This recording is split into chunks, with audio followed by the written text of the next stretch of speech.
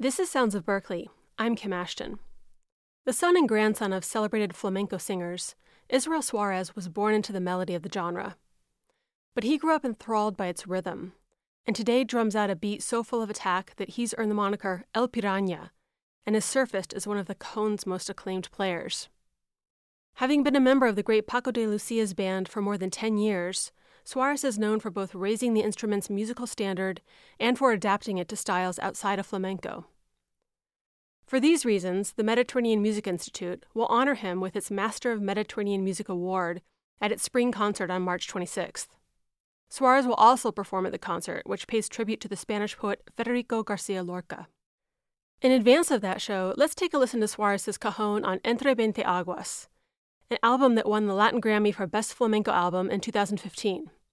In this tune, Suárez is teaming up with Mexican bassist Abraham Laboriel to produce a piece that takes the Cajón far outside the world of flamenco and into the depths of funk.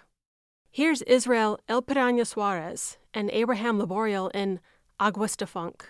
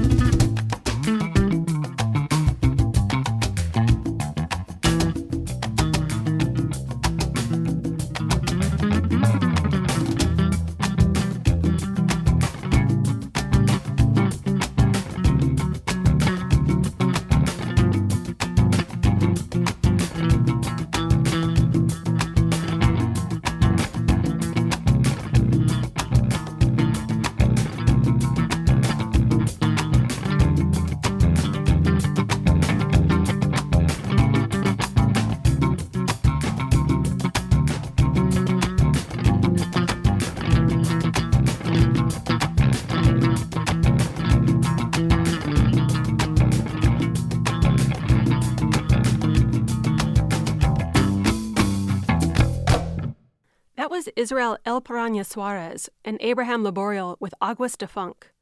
You can catch Israel Suárez at the Mediterranean Music Institute's spring concert, The Rhythm of Lorca, on March 26 at the Berkeley Performance Center. For more information, visit berkeley.edu/mmi/news.